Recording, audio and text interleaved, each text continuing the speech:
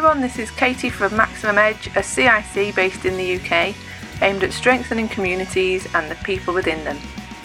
You can find us online at www.maximumedge.org.uk.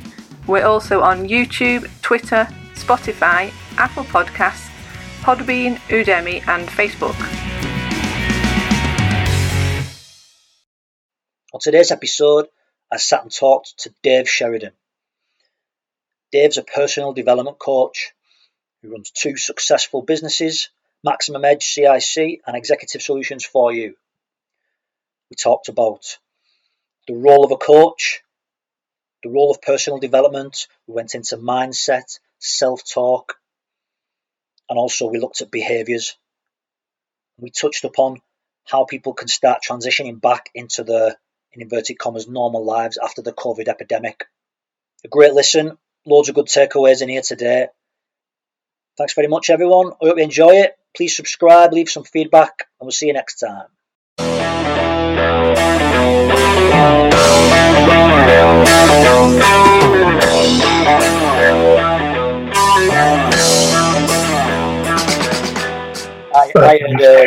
You had a conversation with Martin a few weeks ago. You were talking about the book, Who Moved My Cheese? Yes, I was, yeah. The first thing I sort of want to discuss is that, I mean, that's a book that I read maybe going back like 7 or 8 years ago, and I think you actually recommended it to me and gifted it to me. And it's only a small little book in it, and we'll get on to what it says in a minute, but how important are the concepts and the ideas in that book? How relevant and important are they now in the current situation that we find ourselves in? Well, I think I've got, again, going back to what I do professionally, I've got two heads on with it. I've got the corporate and the business side of the coaching, what we do. And obviously included in that is executive coaching and group days and various things like that. And then on the Max, we've got the community element.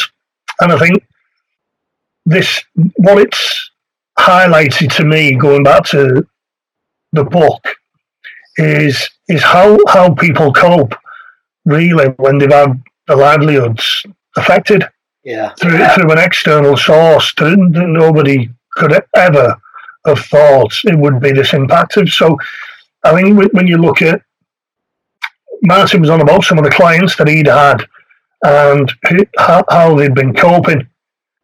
And that's why I recommended the book, that he read the book. And he'd not done around the metaphor for the cheese and people just putting the life around the role and the job, what they do. And that gives them a lifestyle and it gives settlement in the life. And then the focus, the external focus then is around hobbies and training and various things. Yeah. But the livelihood and the job provides the resources for all that, including the materialistic things like houses and cars and things. Yeah. I think as soon as the Prime Minister basically said, right, we're all on lockdown, there's a percentage of the clients that I'm coaching with in both areas, from a metaphor point of view, had their cheese moved. Yeah. They got up one morning and it was all gone. And then there's almost an emotional roller coaster then around how do I cope with this? Mm-hmm. What do I do? Panic, self-talk, all that elements of it. So that was the beginning of the conversation with Martin. Yeah, and I think that's part of like your work, and something that I'm obviously really interested in is how people cope with change. Yeah. Because life is changing, it constantly changing. And a quote that I often use by Tony Robbins, and it's something that I've used on some of the podcasts I've done for you, is the quality of your life is directly proportionate to how much change you can handle and uncertainty. Yeah. If you're not good at handling change, then you're going to have a pretty miserable life, aren't you? Yeah, and I think it's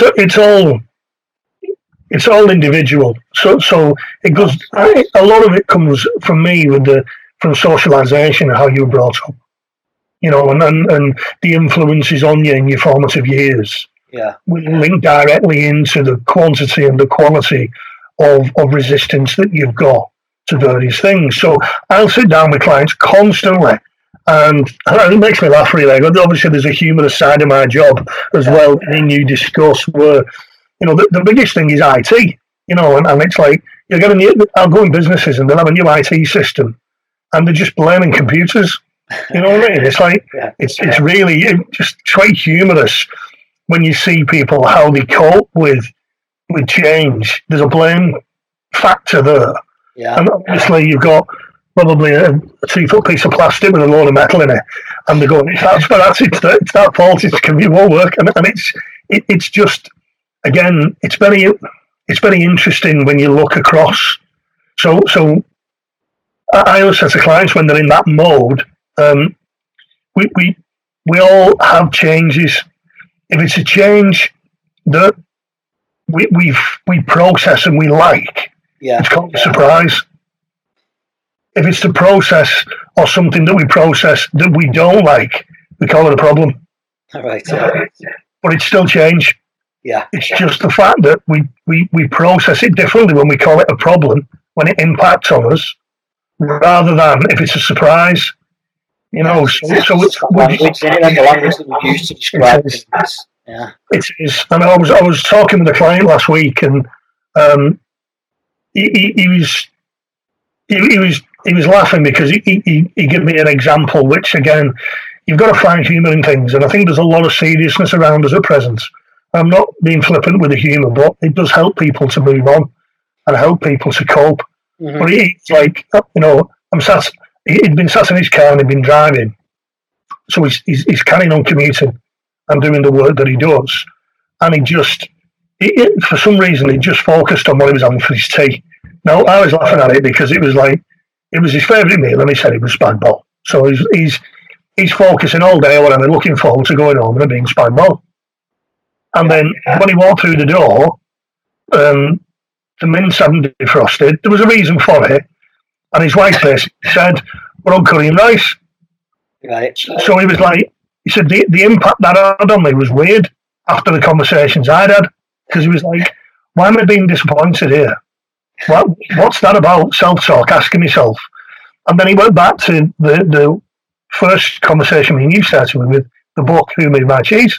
Right. He was like, I need to be more flexible and not as tunnel visioned with the stuff that I'm expecting coming up.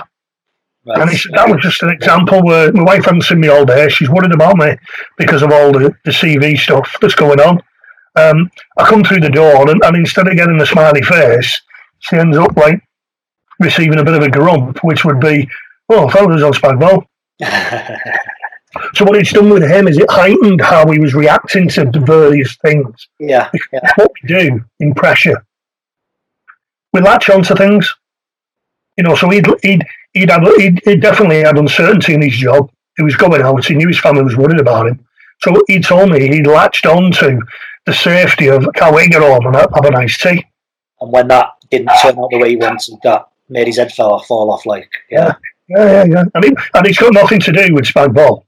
It's got nothing to do with curry and rice. Yeah, of course. It's him and his thought processes of what he's latching onto during the course of the day. Right. Yeah.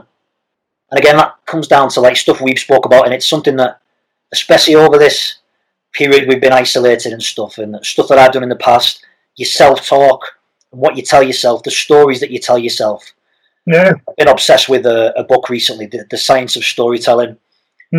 People will get bored because I've mentioned this a few times, but it's about the psychology behind the way we tell stories and our upbringing and how we form an identity. But it also goes into the theory of how you literally write a fiction book and how the two are intermingled. So I've been really, really conscious of what my self-talk has been like, especially doing these podcasts, being filmed, being on video. Yeah. Yourself, what am I saying to myself? And I don't think people realise, or some people might not realise listening to this, they actually talk to themselves in the first place. Yeah. Me and Martin and another lad who you probably interviewed, Gaz, we did a corporate job probably 6 weeks ago now, and I do an icebreaker at the beginning called Story Cubes. Right. So Story Cubes is something that it's like a kid's game. So basically, it's 9 cubes like a dice, and each side of each dice has got a shape on it. So basically, what you do is you ruffle the dice, you ruffle the 9 dice, you throw them on a table, and you make a story up of what you see. So we had groups. I had a group, two sets of managers putting together these stories and these using story cubes. Yeah. But then the whole point of doing it, that probably took about 5-10 minutes, to be honest. And it was quite humorous, and they all got to know each other and we had a bit of a laugh with it. But the serious side of that is the subject was health and well-being. So the information that we were passing over a 2-day period for those individuals was quite personal to them. Right. So what I created was a trigger word. Now, I did a lot of sports and stuff like that, as you know. We'll probably go into it later on. But when you're playing rugby or football, whatever, and you've got a call. So you have a call for a series of moves, and you call it something because it's quicker. Yeah. I call them the trigger phrases or trigger words. So I call this story cubes. So during the course of the 2 days, I said, don't do story cubes. If you've understood something, yeah, I acknowledge that you've understood it. But if you've not, don't do a story cube and say you have when you've not. Mm-hmm. Don't come in day 2 and say, yeah, I've read all that stuff you've given me, Dave. I've been on the podcast. I've looked at this and I've looked at that. If you've not. Yeah. So don't create your own story cube around your status in the group.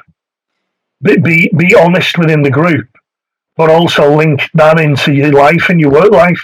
Mm-hmm. So how many story cubes? And again, I've done a lot of work with unemployed and at-risk individuals, and they're masters of story cubes. Yeah. You know, it's always the boss that had it in for me. They never look at me being late 13 times. Yeah. One of the things that's come up is about cause and effect. We build narratives, don't we? So it's never us, it's something happened and that's why this happened. And that's down to relationships as well. Yeah. You know, I've got corporate clients who's divorce number 1, divorce number 2, and they're heading towards divorce number 3.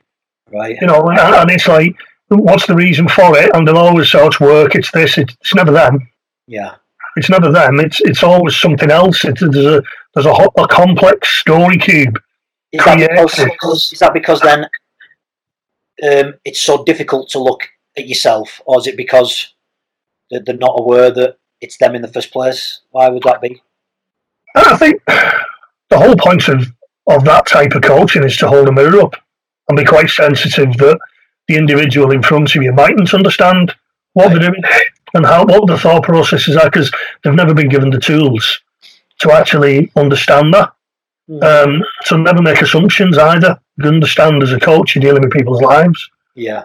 But the other side is once that penny drops and you can put various things in place that mean something to clients that they can measure themselves by, then they'll start seeing differences. Yeah. So one of the guides that I put with this client was, you should be finished at 3:00. Go on, see your wife off tea. And he was like, you did exactly what you just done then. He just laughed, and I went, what's that? Why are you laughing? You know, I said, invest in your marriage. Yeah. Be proud of it. Don't feel that you need to stay till 7:00 every night. There are times, and that comes down to time management and delegation, where where is the stuff around family? And I think that's what this COVID-19 has made a lot of my clients look at, as inside the family unit. Yeah. And how they're functioning, and what the relationships are like with the individuals who are around them, sons, daughters. Some of them are living with parents. Some of them have parents living with them, wives, husbands.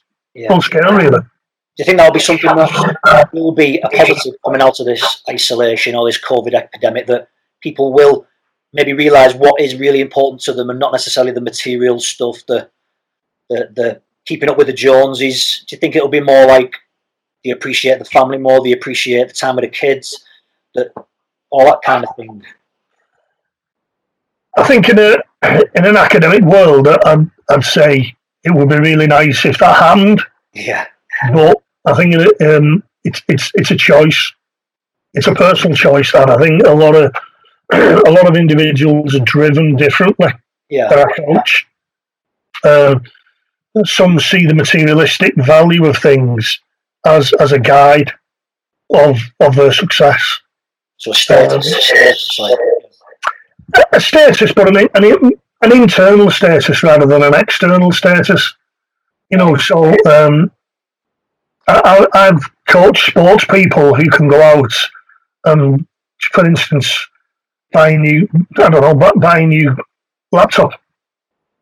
Well, what they'll do is they'll put that within the training regime. So within, when I've scored 4 tries, or I've scored 5 tries, or I've scored 3 goals, well, I'll go and buy a laptop then. So then it comes down to self-discipline. So that's how some individuals that I coach use the materialistic world. Businessmen, it's not the fact that they'll drive around in a brand new car. It's the fact that 6 months ago they've said, if I work hard and I go and get that contract and do this. Yeah, so the reward. Yeah. It's very misunderstood from outside looking in when you look at it being materialistic, if that makes sense. Yeah, especially from what you're describing there, like a successful sports person or footballer. You see him driving around in the latest model of whatever car, and sort of people, society does have maybe a negative view on that, but I've never thought of it that way, that it is maybe the reward system, that they've whatever goal they set out to do, the little steps they wanted to achieve for that season, that is their reward at the end of the season. Yeah, and I think when you look at a season for a sports individual, and I'm not necessarily focusing on football, there are also seasons for business people. So when you get quarter 1, quarter 2, and quarter 3, depends when your books finish. So if you look in April to April for a financial year, from Christmas to Easter, is your quarter 4. So what are you going to do different in that quarter 4? It'll get you reward. Now, that might be a different location where you're going on holiday with your family. Somebody from the outside looking in wouldn't see that. They would just see in August you go into somewhere different. Yeah. But they wouldn't probably publicise the internal gains from that. Quarter 1 from from April to say July, before they go on their holiday, are they setting goals there? Because I know a lot of them do. If it's Christmas to Christmas, and this is again different, if they're running the books from Christmas to Christmas, and I know some of the organisations that we work with, they'll down tools first week in December because they're in Christmas mode. Some of the clients that I work with, that's their quarter 4. So that's so important that they get the most out of that 2 to 3 weeks. Yeah, and it's difficult that. Because, I did it with Max. I started off with Exec. I was April to April. And then after 4 years, when we started Max, I put Max June to June so that it staggered the books. Yeah. But it gave me different goals. My quarter 4s changed completely. I see what you mean. Because everybody, it's quite well known in the profession as a coach that for some reason everybody gets out of bed on the 1st of January and wants change. You know what I mean? I don't know what that's about, but it does. So it makes that role very, very intense for the first, probably up to February half term. Yeah, I can imagine. The trends in your business, really. Yeah. For me, so you've got trends across the coaching arena. You've got seasons. You've got years, as in books and HMRC and all that. You've got academic years. So there's a lot of patterns that you look at, that I look at when I'm working with clients and where they fit in with that pattern, including my pattern. Yeah. One thing that I'm interested in, we spoke about it maybe a few weeks ago. Obviously, through this period now, businesses have had to change the models, the way they work. Staff have been furloughed. Some staff are still working from home, so they've changed the way they do things. Yeah. That is going to affect staff mentally, the well-being, the motivation. So so it's been probably going to be 6 weeks, this isolation process, if it opens up again after this next update. Yeah. Staff have come to terms with what's happened, so the body adapts quickly to anything, really. So in the first week, there's all the grief phases, they're angry, they're blaming people, but then you settle down and you accept the role that you've been given, so working from home. We spoke about this a few weeks ago. When staff or colleagues are going to be going back to work, there's going to be a lot of issues around rituals, structure, routines, mental well-being. How can companies now start to think about what's going to happen when their staff start back? What can they put in place? Well, we've been asked by 4 organisations to put a series of 2-day courses together, right, leading up to Christmas. And the threads of what business owners are telling me are around habits and triggers. I've called it the reset button. It's individuals going back to what they were doing after doing what me and you are doing now. There's also a convenience issue, I think, where it's very convenient, walk down in the morning in your patio and open your laptop up and carry on working. Yeah. Probably less convenient getting up at 5 o'clock in the morning, 2-hour commute into Manchester or Leeds or London, and then a 2-hour commute back. So I think you're right around change. It goes back to change, what we've spoke about. But equally, the 2 days that I've been asked to put together has been more around giving individuals different tools like self-talk, understanding themselves, understanding what the role and what the job gives the family and why they're doing it. There's a lot of specifics as well because the 4 organisations are completely different. So I think changing health and well-being is massive. Looking at tools for their own well-being, so the self-managing, giving them an opportunity to either contact me as a coach, because that's what the businesses are looking at, or the mentoring work, or the line manager. So some of the workshops are geared towards the mentors and the line managers as well, of upskilling them academically with some of the tools that we'd use as coaches, but also opening the mind into it's how people cope with change. So is that week one staff turn? You're running these workshops so people are straight into it, straight with the mindset stuff, the self-talk. So they've already got it there, ready to get back into the. It's been different. They've asked me to cater for both, so that they're not in people's faces really. Right. And that's quite powerful. That because they know it's a sensitive subject. You know, so some of them have said, well, let's put a structure in place, and if we've got a structure in place, like you're saying, we know where we are and what we're doing with that. But equally, others have said, let's give them a bit of time to settle in, because I want to see how they adapt themselves, and then if they're struggling, we can put it in place. Right, yeah. So they may come later. So it's not I don't think it should be a one-size-fits-all where you've got to go on different types of training as regards returning to work. Yeah. I mean, I'll give you an example. In the third sector now, there's a lot of volunteering going on, and we've been in contact with probably 8 or 9 locations across the region, either community hubs or food banks, who are providing a service for anything from chaotic lifestyles and addiction, all the way through to pensioners and elderly individuals. And that's a lot of that's through essential items and food parcels. So I'll give you a scenario. Some of the characters who are turning up at the food banks are unemployed, but they've been furloughed. Yeah. And what we've found is some of them just want to help. They want to keep themselves occupied and they want to help, which has been really powerful in the third sector. But what the third sector then are looking at, large quantities of individuals who have not got a lot of experience in the community and are not used to working in deprived areas, and understanding that listening is important, and all the skills that we look at when we look at working in the third sector. Yeah. So they've asked for some training packages to upskill the volunteers. They've had instances where volunteers have turned up, they want to help the community, and within 2 days they're crying their eyes out because they're seeing kids go hungry, and woman's coming to the door saying, "Oh, it's terrible here," and this, whatever's going on, and they're not trained for it. So through Endeavour, a lot of individuals have been, I think, looking at the communities in different ways. So some of the hub managers have asked me, could we do some almost informal stuff around these volunteers returning back to work? Yeah. Some of them are saying, I want to carry on doing this. I really, they've got a call in, really. So I want to carry on.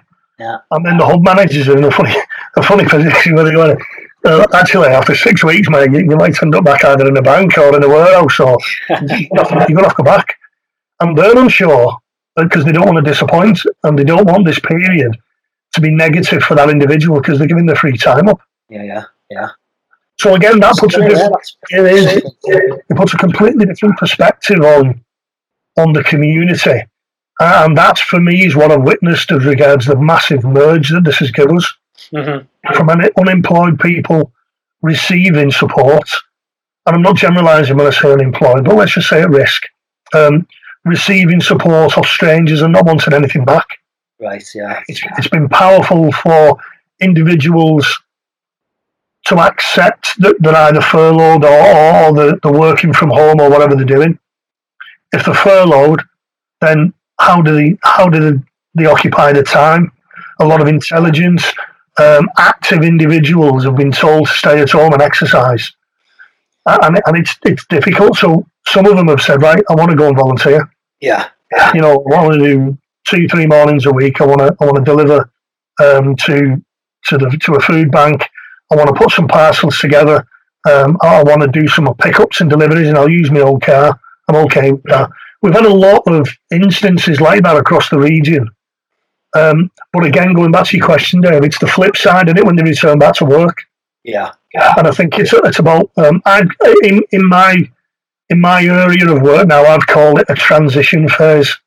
So there'll be a transition phase from the COVID-19 growing and engulfing us all, and it's affected everybody differently. But there'll also be a transition phase where people start relaxing or being given permission to go out or mix or start involving themselves again with families. Yeah. And there'll be different emotions flying there because there's no guarantees that they're not going to get it.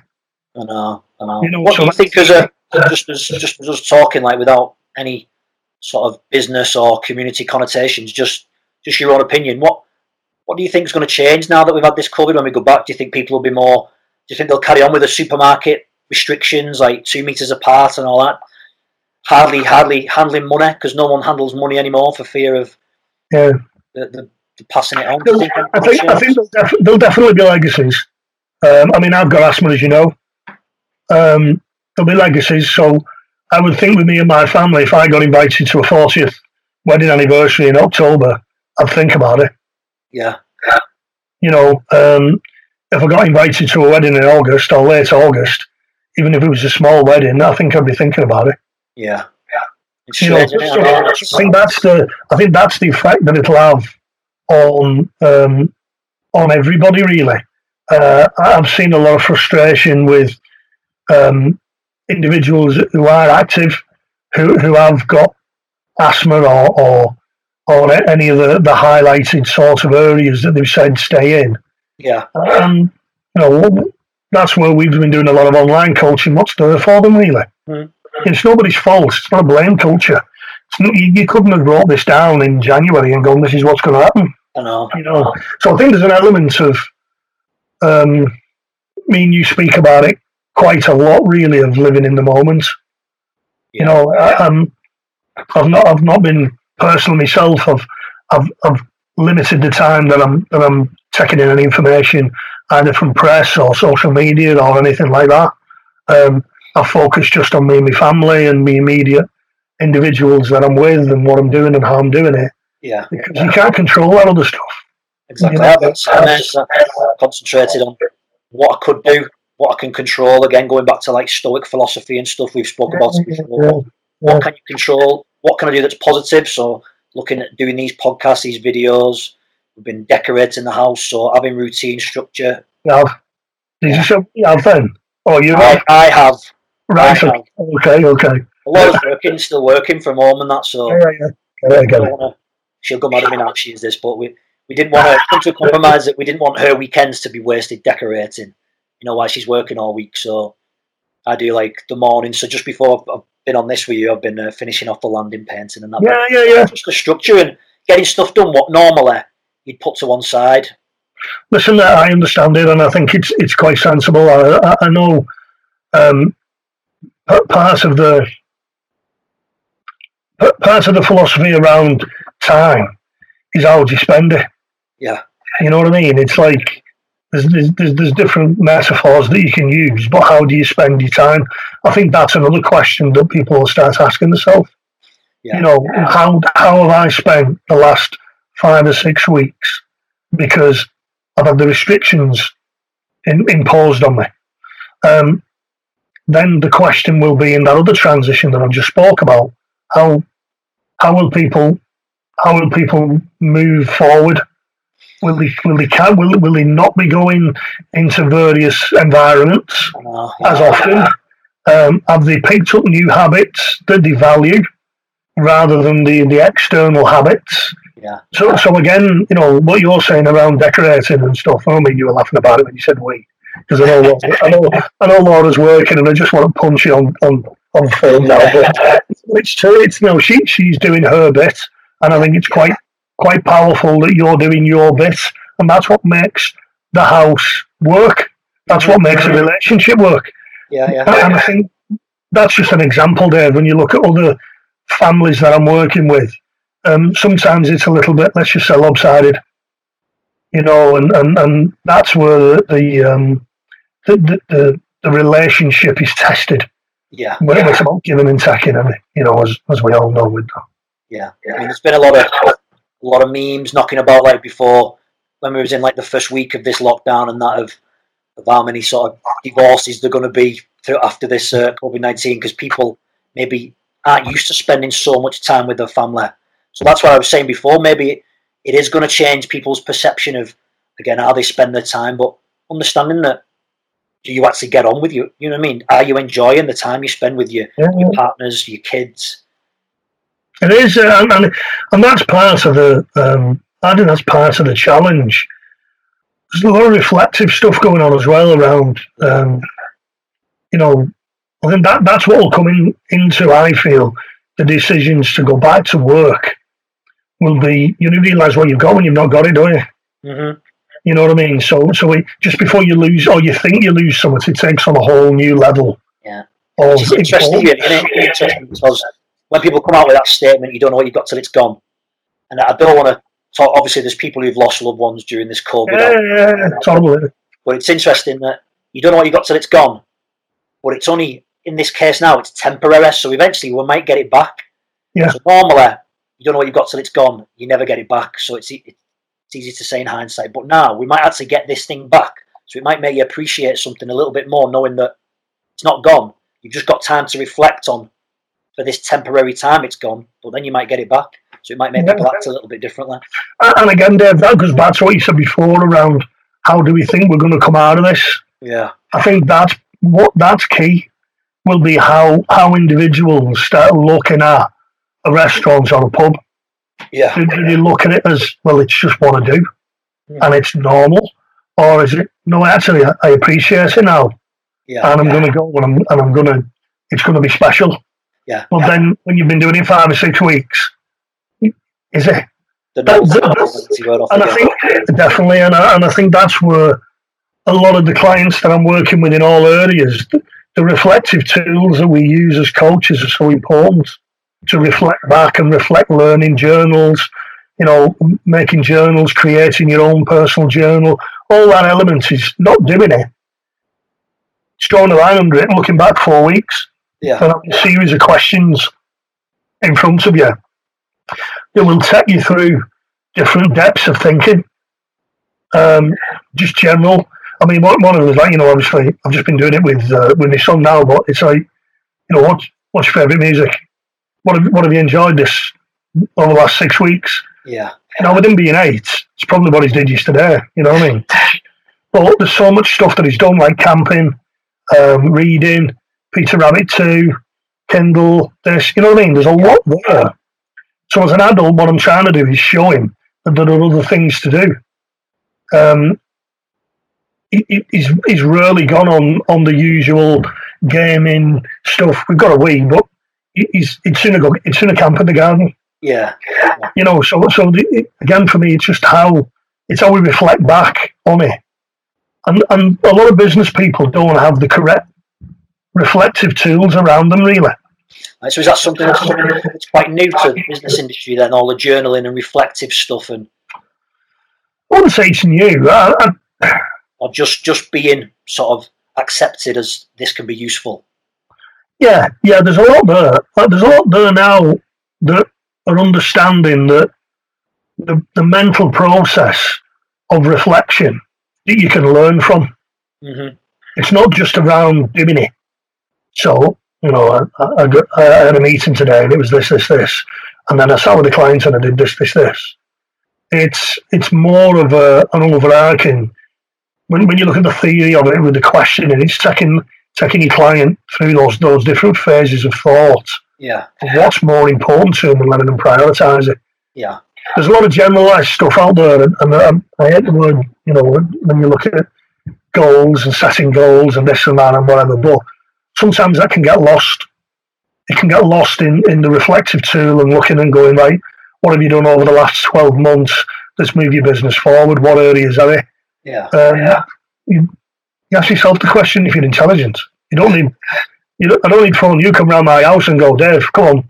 And you go, what have you done in the last 12 months, Dave? So when you're dealing with intelligent individuals, they just need probably a bounce-off period as well. I call it a bounce-off period where they'll have all that information there ready for when I turn up. And that's quite powerful, because they'll go, I've increased my staff by 4, I've got this, I've made this much profit on that, I've got a really good team around me, but I think if I'm looking at growth in the next 6 months, I don't necessarily need that person as in a name, I need this type of individual regarding behaviour. Right. But I want somebody who's really skilled, I want somebody who has got a good knowledge and they've got good rounded skills where they could fit in and do little bits of this, little bits of that, and then I'll sit with them and basically go, well, that's your interview process then, isn't it? So you know what you're looking for when you're looking at your interviews. Yeah. You're looking to ask the right questions at interview to get so that you can form a good database of information around the skills that you need to bring into your business. Yeah. Does that make sense? Yeah, it does, yeah. The thing about asking better questions is something that has appeared to me more and more, like the podcasts I listen to, the books I've read, the people I've spoke to, yourself included, Gary Fletcher, who we referred to before, Economics today. And that is a powerful thing, isn't it? Asking yourself better questions or asking people better questions. Yeah. And I think when you look at the questioning, if you go back to pure academic areas, the academic tools that are out there around questioning, around listening, around learning, teaching, they're all there. Yeah. They're all there. What you've got to try and do as an individual is mould it into something that works for you. Mm-hmm. That's the difficult bit. So you've got to mould it with the client, understanding their personality, understanding their concentration span. Mm-hmm. So it can't be a one size fits all, and that's where a lot of the general coaching things or models fail down, because they're not personalised and not individualised to the clients sitting in front of them.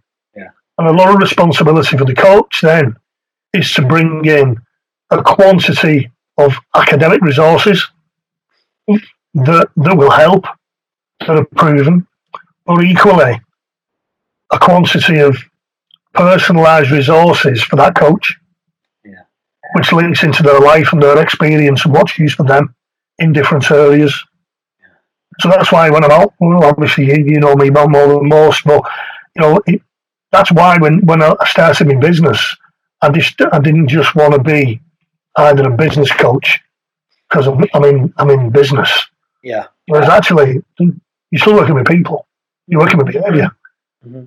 So then it's the cross stuff around sport, the cross stuff around risk, the home office stuff that I've done. All that elements all comes together with the client sitting in front of me. Yeah. So there's the academic stuff that you can look at in depending which area you're working in. But then should have a whole host of other reflective tools, including questions and question structures that will support that client and take them to the next level of thinking. So how difficult is it for you? Because you're saying that it's not a one-size-fits-all. You've got to cater it and tailor it for the individual client. How difficult is that for you if you've got, say, I don't know, you might see 5-6 clients in one day, and you've got to have an individual tailored approach for each client? Yeah. No, that's the skill of it. Yeah, that's the skill of it. I think part of the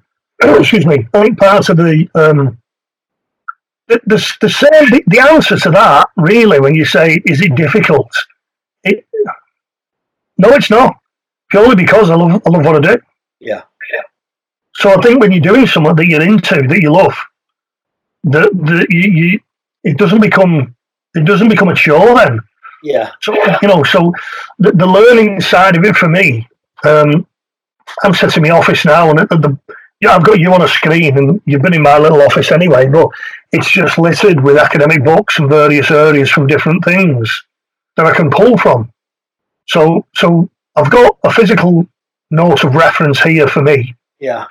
I don't necessarily use a lot of the internet stuff because anybody can go and get it. Yeah. It'll be there, and you can just throw it in. It's totally internet stuff.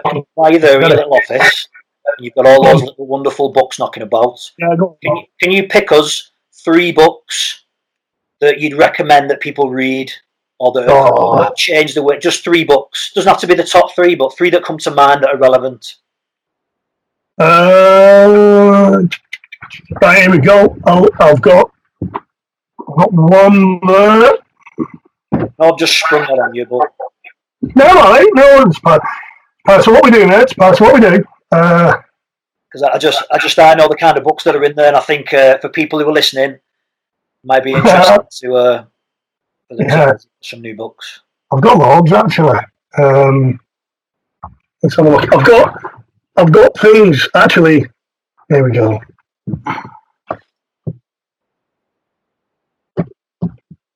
3 randoms that stick to mind. I've got Stephen Covey.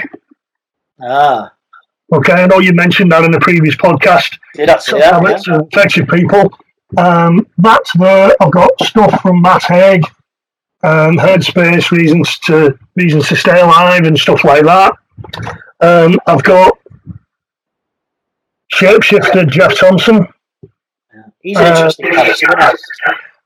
Well, if you think about it, this is what I've just been saying. You've got 2 individuals there that I'm on about. That is like Stephen Covey and Jeff Thompson. Poles apart. Yeah, I know. So you might get 1% of each one that might fit a client. Yeah. So that's how I use the stuff that I'm doing. I've got Tim Paradox, Steve Peters when you're on about self-talk. Mm-hmm. You know what I mean? It's a whole array of my personal library of what I've got. Fear is another one. You know what I mean? False emotion appearing real, all that elements of it. Well, that's the third one, is the mindfulness one that I think you've got. Have you got that? Yeah, we have, yeah.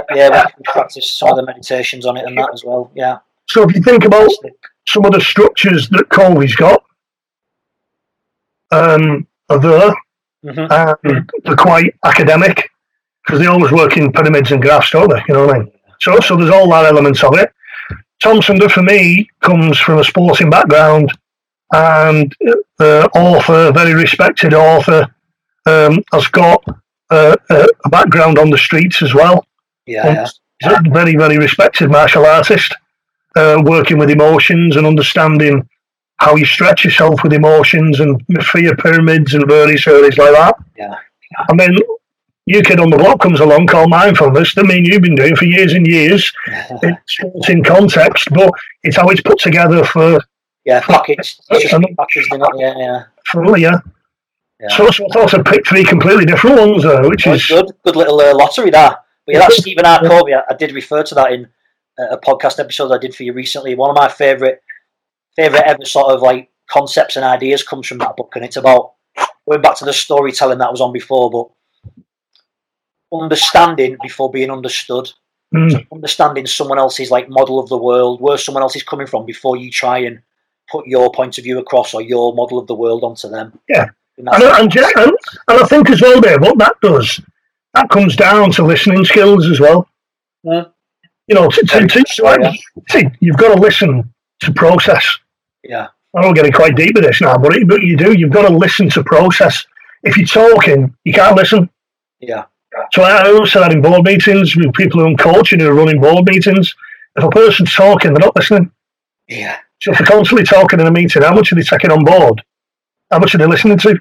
Yeah. What I find interesting as well is the people, and I'm guilty of it myself, and it's only through this process of maybe doing the podcasts, a bit more sort of taking the class at jiu-jitsu, so a bit more being up there at the front.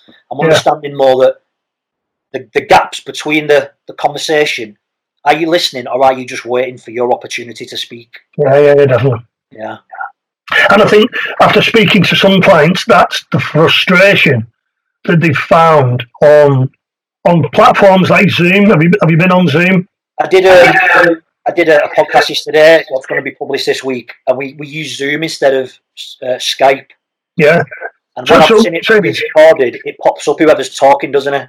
Right. So one of the frustrations people have come to me around that earlier is that they've got 4 photographs on top, and then the main one is in the middle who's speaking. Yeah.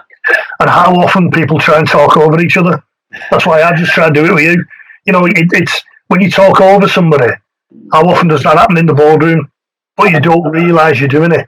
Yeah. It opens it up massively when you look at these online platforms.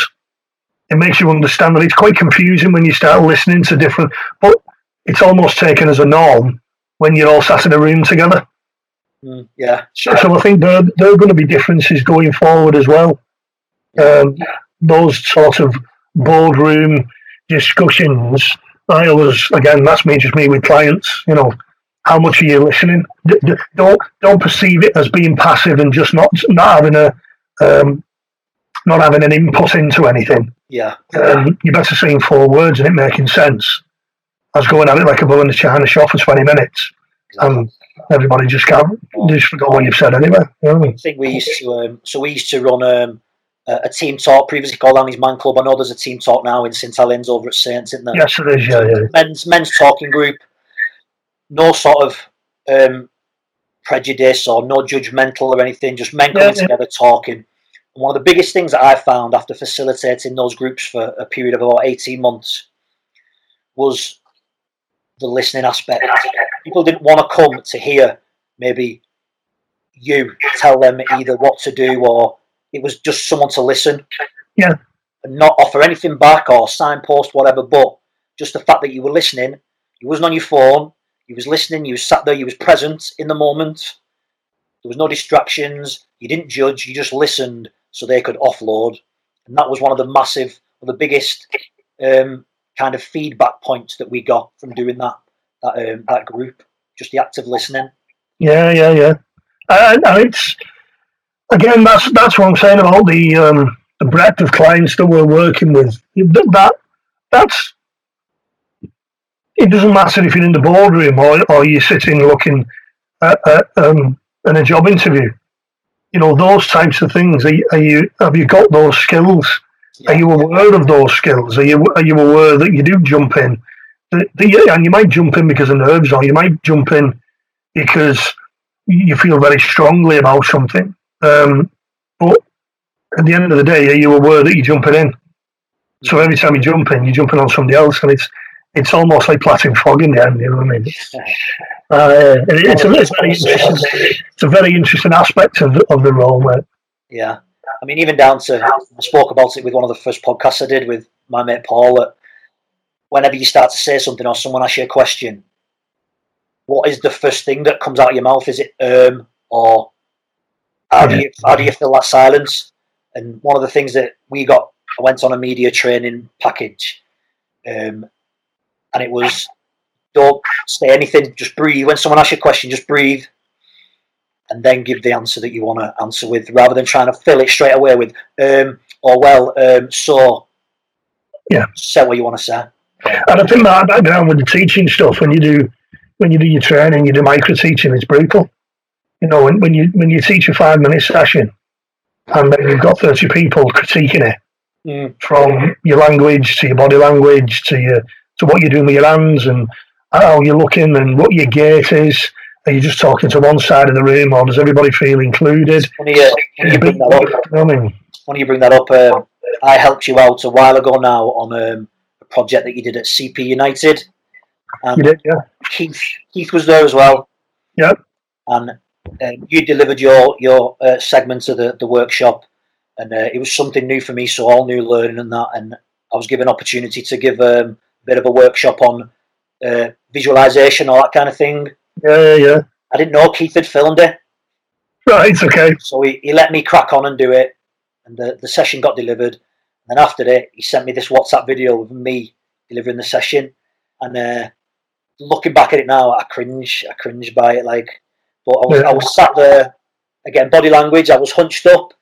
I was sat on the desk, not being comfortable being stood there in front of the class, hunched over onto the desk, sat on the corner, and my foot, I was swinging my leg. And all you could make out in this delivery was me swinging my leg. So that took the whole visual cue from the session. Yeah, it's interesting that you brought that up. And I think as well, because I was in on that session, obviously, but you can be overcritical with it. I think sometimes, I know the feedback that we got off those types of sessions was the information was received really positively. Right. Yeah. But you looking at yourself and critiquing yourself, it'll make you cringe because that's what you're noticing. Yeah.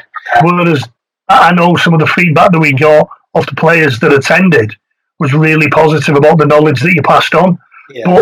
But that stays as a norm, which is the knowledge that comes out of your head and you're delivering. Yeah. What you're looking at is you're not thinking about that. You're thinking more around the tone of your voice, what your hands are doing, your legs swinging, and you've not got to, you've not got to be overcritical. And that's what I say with people going into this type of environment where you're stood in front of people. If you're not comfortable with yourself, that's your first barrier. Yeah.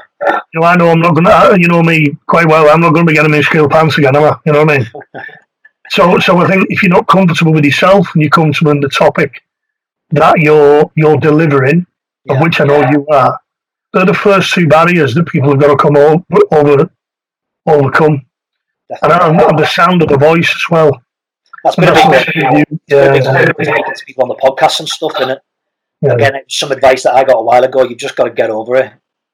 No, it's repetition, and we do a lot of public speaking workshops, man. And I think a lot of I always say to individuals, when you're rehearsing the public, doing anything from public speaking, you've got to rehearse it in the mirror. Mm-hmm. You've got to tape yourself, and you've got to record yourself. Yeah. You've got to desensitize yourself from all that emotion, what you're on about. Yeah. Before you can really start to focus on the message that you want to give people. Yeah. So if you've got a massive hang-up about your weight, or a massive hang-up about your unkept beard that you've now got, or anything like that. Lockdown beard. But what I'm saying is, they're all percentages of hang-ups that you'll have and distractions. Even your clothing, your routine, what you do before. If you understand how you rehearse and how you practice for a presentation or a speech or whatever it might be, there's only a small percentages of clients that I work with that are actually nervous about the audience. A lot of it is personal stuff. Yeah. I'm linked with how they feel and how they look and the message that they're given. But if they're a professional, they know the message that they're given. Yeah, exactly. It's just desensitizing themselves from the voice, the image, and then the habits and whatever you do on stage. You know, the way you move and the way you talk, and does it look natural or not, or is it what you know what I mean? Yeah, I mean, I've been very conscious of since that video, and as you know now, I run a Brazilian Jiu-Jitsu academy, so I'm in front of the class 5-6 times a week. And going back to your point, initially, when I first started doing that, again, it was out of my comfort zone. But I was rehearsing the lesson before actually delivering the lesson.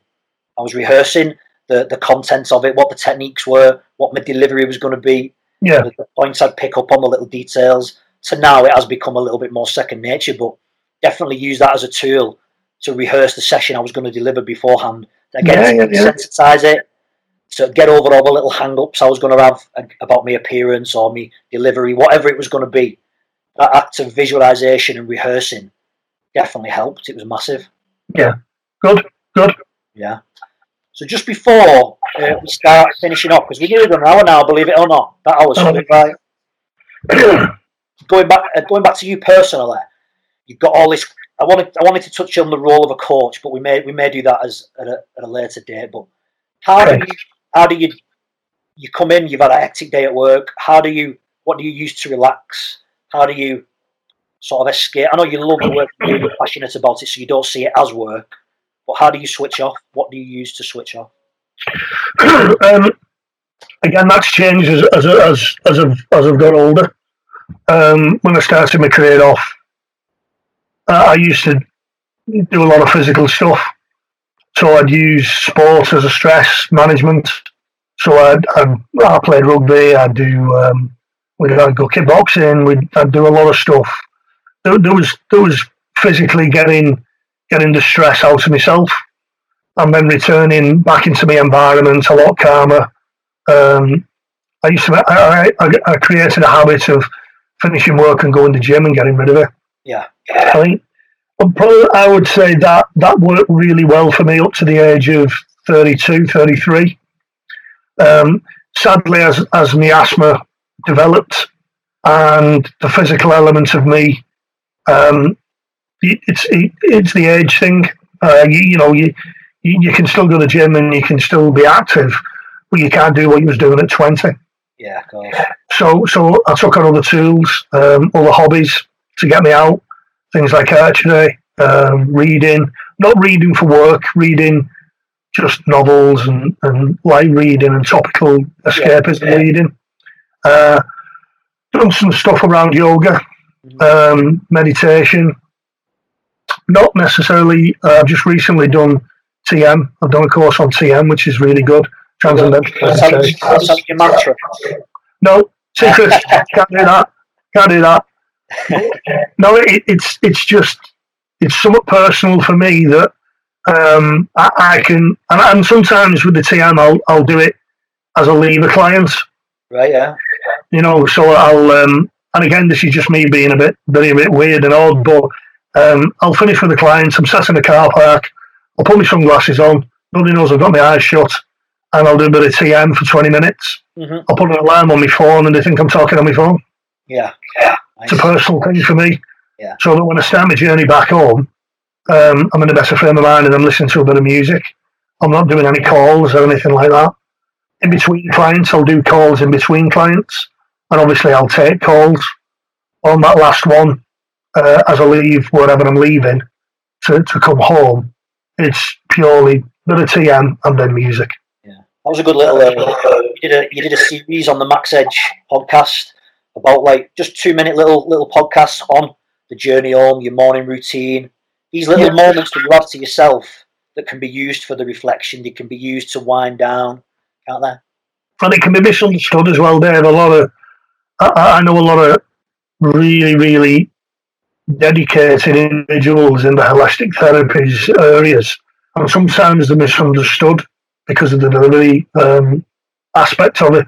Mm-hmm. That's what mindfulness is. It's about unraveling your mind. It's about a technique and a tool to slow your thought processes down.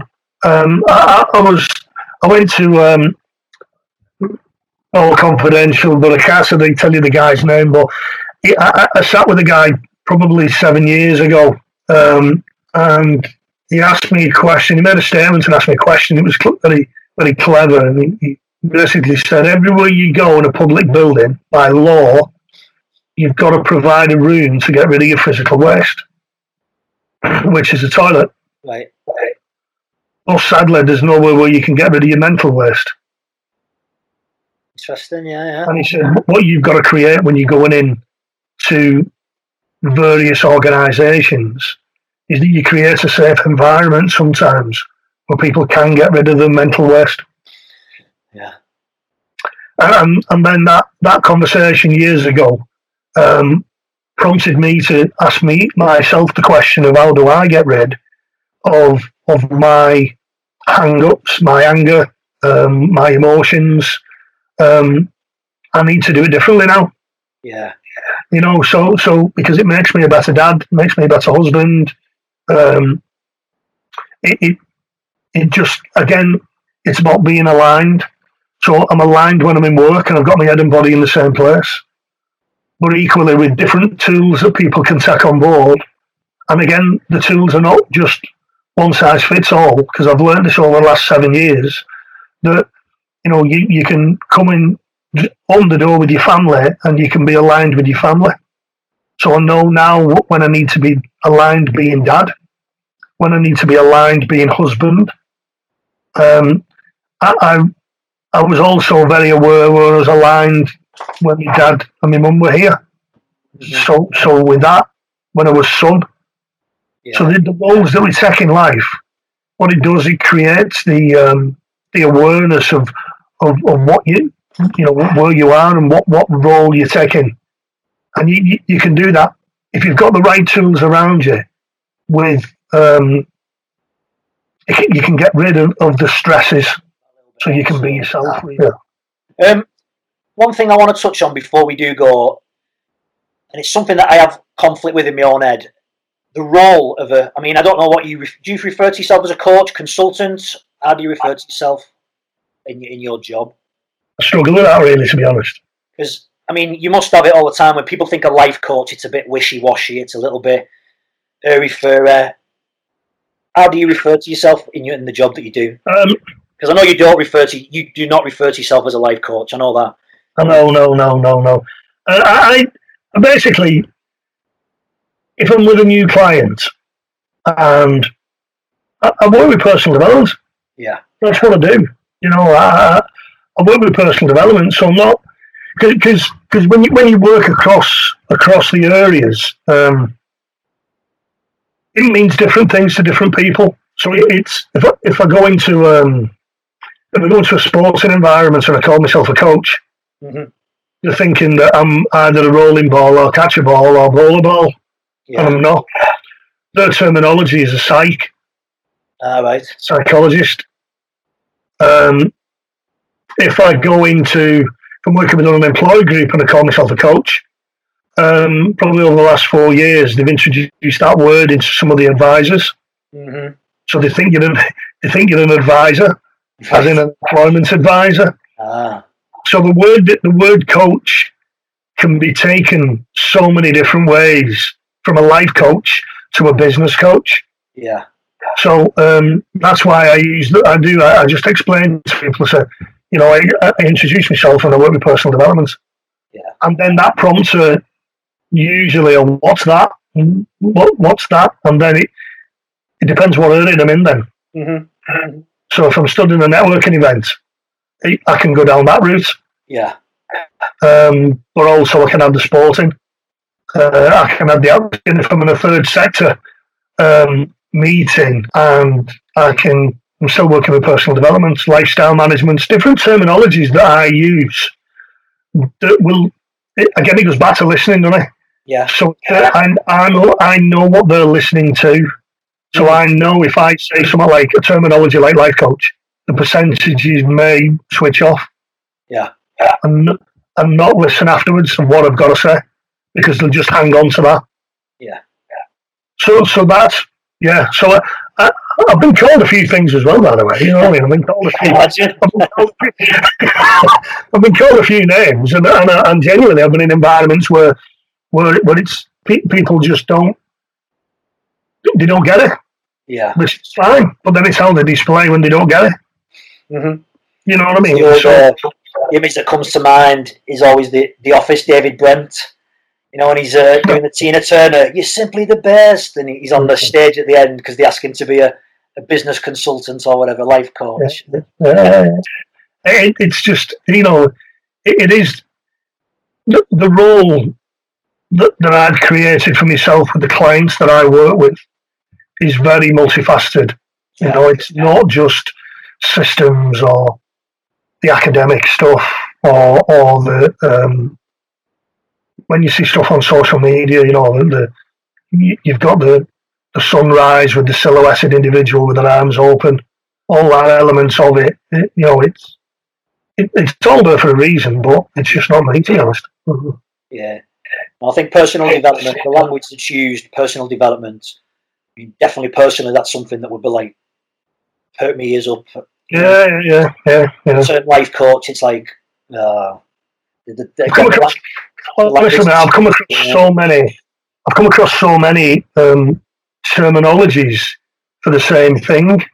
Yeah. You know, change agents. I've had one of them. I met a change agent when I was networking one day. Yeah.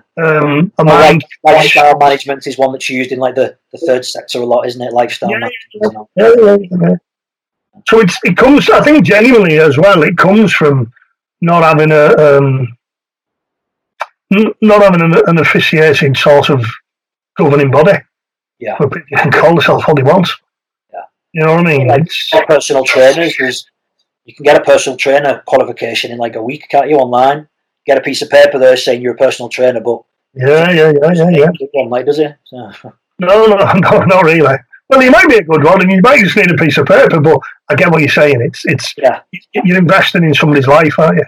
Yeah, of course. Yeah. You know, they bring to the table what they bring to the table. You know, it's important. That. I know. So just before we finish off, mate, is there any takeaways you can give us that might maybe help us when we're coming towards the end of this COVID epidemic? Hopefully, fingers crossed, we're coming towards the end of it. People starting to transition back into the normal everyday lives that they had before. Any sort of takeaways that people can start looking at? Maybe looking at the self-talk, the routines, anything that they can look at themselves to start. I think we're judged. I think a lot of it. First of all, I'd say we're always judged on our behaviour, not our emotion. Mm-hmm. So have a think about how you're displaying. So that transition period, you know, somebody who may be nervous inside emotionally might be displaying anger. Right. As regards, no, I'm not doing that. And it'll escalate. Whereas actually what you're seeing isn't the emotion. The emotion is that person's nervous. You probably just not have the tools to express it. Right, yeah. And that goes back to what you were saying about talking. You know what I mean? About rather than so there's, I definitely think there's that element. There's understanding how you're displaying in certain situations when you're asked to do something that you're nervous about. I think there might be an opportunity, usually through those types of conversations, if it's back in work, is to I think go at it from an emotionless level and ask the question. Yeah. To be honest. I think when you look at how when things start relaxing, once you start building another sacrifice list. So a sacrifice list for me is, because that's what you said about cause and effect. If I start working till 8 o'clock at night, my sacrifice list will be 3 hours with my family. Yeah. So how does that sacrifice list start building up again? Mm-hmm. You know, so looking at your sacrifice list, I think is important. You've probably not got a lot of. Your sacrifice list will be quite small now because you're in and you're not doing much. Yeah. But as soon as you start going out, for every time you go out, even if it's family or what they're talking about, up to 10 individuals, and because I coach in different countries as well. So I'm coaching individuals in Spain and Germany, and Spain are just coming out of it now. So what they're finding is a nervousness about going out, right, and a nervousness about going into places where they feel threatened because somebody's just stood at the side of them. Mm-hmm. And some of the individuals, the managers that I'm coaching over there, I'm asking them the question around, well, how are you displaying? Yeah. So do you ask the person, or do you remove yourself, or do you just explode like a stick of dynamite? You know, but everybody will notice the last one, which will cause friction. Yeah. So I think the awareness on how you're displaying, I think, will be massive, and also your internal clock and what you're telling yourself, and also the journals. If you're looking back over a week and you can identify 3 or 4 different scenarios that you felt uncomfortable with, of what you're telling yourself and how you displayed, and how long that feeling lasted, how long that emotion lasted, I think that's valuable information to take forward, see next week or the next month. Definitely. So yeah, they're just quick, easy things that you can do for yourself. And I've even if it's, and again, I have this with clients, it's not necessarily about writing words. Sounds daft, that with a journal. I've got a client who's dyslexic, he'll just draw shapes and he knows what they are. Yeah. So he'll draw shapes and do different things. Yeah, definitely, yeah. It's not for me to turn around and go, right, you've got to write a journal, you've got to look in a mirror, it's not for me that's not the role of the coach. Yeah. The role of the coach is to hold the mirror up and let that individual mould the tools that you're bringing in that suits them. It's like having a swear box at work, you know what I mean? It's like, it's not the swear box, it's not the swearing or putting the money in the box. It's the acknowledgement that you swear in that you can reflect back on, and I'm going to put £4 in that box this week. Yeah. I'm putting pennies in. I've done a lot of swearing here. Yeah. Just some people forget that bit at the end, if that makes sense. Yeah. What point did you swear? What happened to make you blow up? I mean, yeah. Very much so. Yeah. Very much so. So was it on a Wednesday when I was working with Dave Zerley, perhaps? I don't know. Yeah. You know, they're the interesting facts that you can pull from these types of exercises. If you just do them as practice, so you just keep putting 10p in a box and you give it to cancer research, and you never ask the question why you're feeling it. Yeah. It just becomes a norm, doesn't it? I'm going to carry on swearing, and it'll cost me 10p. And I'll put it. Yeah. Sometimes the role of the coach is to refer back and ask the question why, what, trends, feelings, emotions, but then how do you change it going forward? Yeah. Very valuable advice there, mate. I think people will take a lot from this, definitely. So we'll end there anyway. I appreciate your time. Thanks for listening, everyone. I hope you enjoyed the episode and the conversation. We'll see you next time. I hope you enjoyed that episode.